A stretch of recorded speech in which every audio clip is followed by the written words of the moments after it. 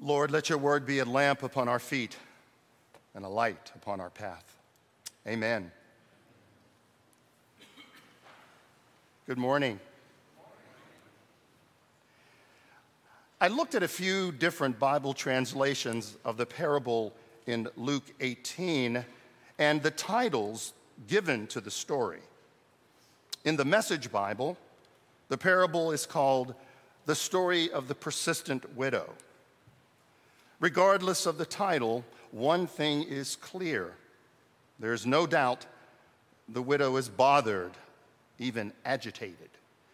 She is not pleased with the way things are going. We see people feeling this way all the time. Unless a person lives in another galaxy, you might not know that we are in the heart of football season. But more specifically, we are in the heart of the football season in the South. Go Vols. I better not digress. I'll leave it at that. Okay. A few years ago, a man stood in the driveway of Matt Schaub's house. Matt was the quarterback for the Houston Texans. Texans like football too, but behind us. He berated Matt for poor playing. The man was upset about this disastrous 2 wins and 3 losses to start the season. Matt also threw interceptions, returned for touchdowns in 4 consecutive games. Now, going to Matt's home was over the top, to say the least. It didn't accomplish much. It didn't add any information that he already didn't have as the team's quarterback. But the widow is disgruntled for a more profound reason than this football fan. She has been clearly cheated. What is interesting is that Jesus is very clear and upfront about the lesson he wants his followers to learn by telling this parable. They needed to pray always and not ever, ever lose heart. There are interesting questions we may have about this story. Are we really supposed to pester God in prayer the way the widow pesters the judge? Are we supposed to wear God out and wear God down until God relents and does what we want God to do?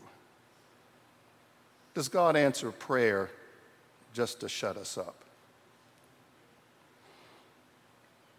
Now, Jesus has taught about prayer all along. He told his followers to pray in a secret room by themselves. They were not to be like the hypocrites in the synagogues. He taught, whatever you ask in prayer, believe it, and it will be yours.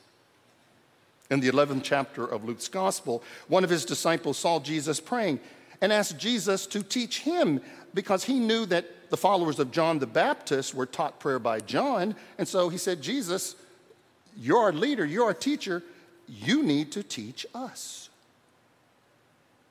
And so Jesus gave them a prayer verbatim. This is what you say, our Father, who art in heaven. But this parable has a twist given away by its title in the Common Bible translation. That section, it's called Justice for the Faithful. The widow's demand for justice from a pompous, self-righteous man in a system that oppresses women is used to teach the disciples to pray and to never give up. He uses justice. When you think about it, well, there is a connection. The soul, our souls need prayer. Our society needs justice. A follower's faith has a need to pray always and consistently. Our souls in prayer have to be patient and not lose heart, not giving up on ourselves or not giving up on God. And this is true for justice as well.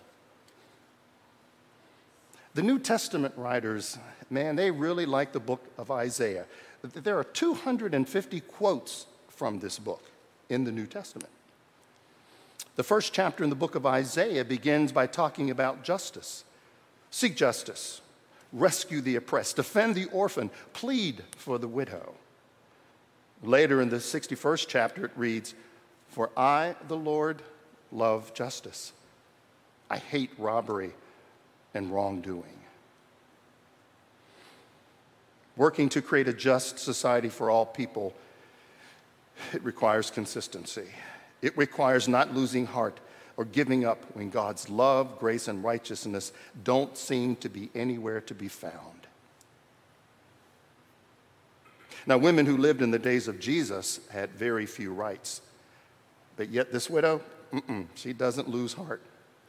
She knows what she needs. She knows exactly where to go and whom to ask in order to get it. If anything, the daily business of getting up, getting dressed, heading over to the judge's workplace or his driveway, talking his ear off, clarifies her own sense of who she is and what she's about. There's nothing vague or washed out about this bold, plucky woman. This woman lives in Technicolor. Give me justice. I will not shut up until you do. And of course, she stands in contrast to the judge who we are told had no fear of God or having respect for others. So Luke takes all this in, this talk about justice, and he breaks it down for himself. And for Luke, justice is fearing God and having respect for others. Fear God and respect others. If we pause and consider if acts of justice were judged by these two criteria, we might rethink how just we really are. Is there any fear of God left? Sometimes I believe we try to tame the Lord so much that God is just a mere portion of our lives rather than the one who makes sense of our lives. Do we need to have God all figured out? A part of fear is not knowing what God's up to, what God is going to do next. I like what Kallistos Ware, a bishop in the Eastern Orthodox Church, wrote. It is not the task of Christianity to provide easy answers to every question, but to make us progressively aware of mystery. God is not so much the object of knowledge as the cause of wonder. My ways are not your ways, says the Lord. And that sometimes can scare us. Do we think fear of God is an archaic phrase just left for the recesses of the Old Testament and not binding on our lives now? The Hebrew word for fear is yirah, and it is often translated as awe. The word also means respect and reverence and worship. And these are words that describe a relationship of trust and love. If all these traits were present in the disciples, and all these traits, were present in Jesus' relationship with his disciples. Is there respect for the other? Or has fear crushed our compassion? Has narcissism truly become an epidemic? We might think twice before denying the rights and opportunities of others, immigrants, our LGBTQ brothers and sisters, and people of color, if we feared God and reflected on what respect really means. We might step forward with words of love to counteract the rhetoric of hate and misogyny and bigotry if we feared what God would think if we remained silent and then showed respect toward those who feel the brunt of hurtful rhetoric. Yes, the fear of God and respect for others were a part of our understanding of justice. Justice might look a whole lot different today.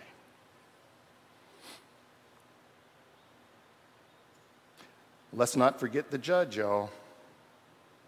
He is as powerful as he is dismissive of God and God's ways. He denies any holy fear of God and respect for others.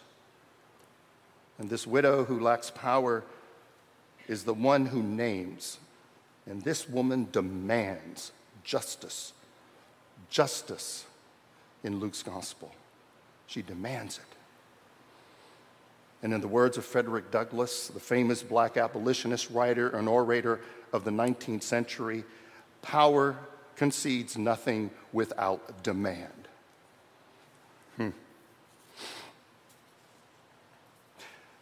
The parable this morning leads us to sense that the quest for justice to bring about the kingdom of God, it's never over. It is important enough to demand it. The passion and actions for a just society and a beloved community are perfect teaching tools to deepen our understanding of the need to pray with a spirit of consistency that doesn't lose heart. In the midst of power and deep yearning for what is right, Jesus teaches his disciples and us, will not God grant justice to his chosen ones who cry to him day and night? Will he delay in helping them? I will tell you, God will grant them justice. When we plead and act for justice in our time with consistency and not losing heart, the kingdom of God is near. Amen.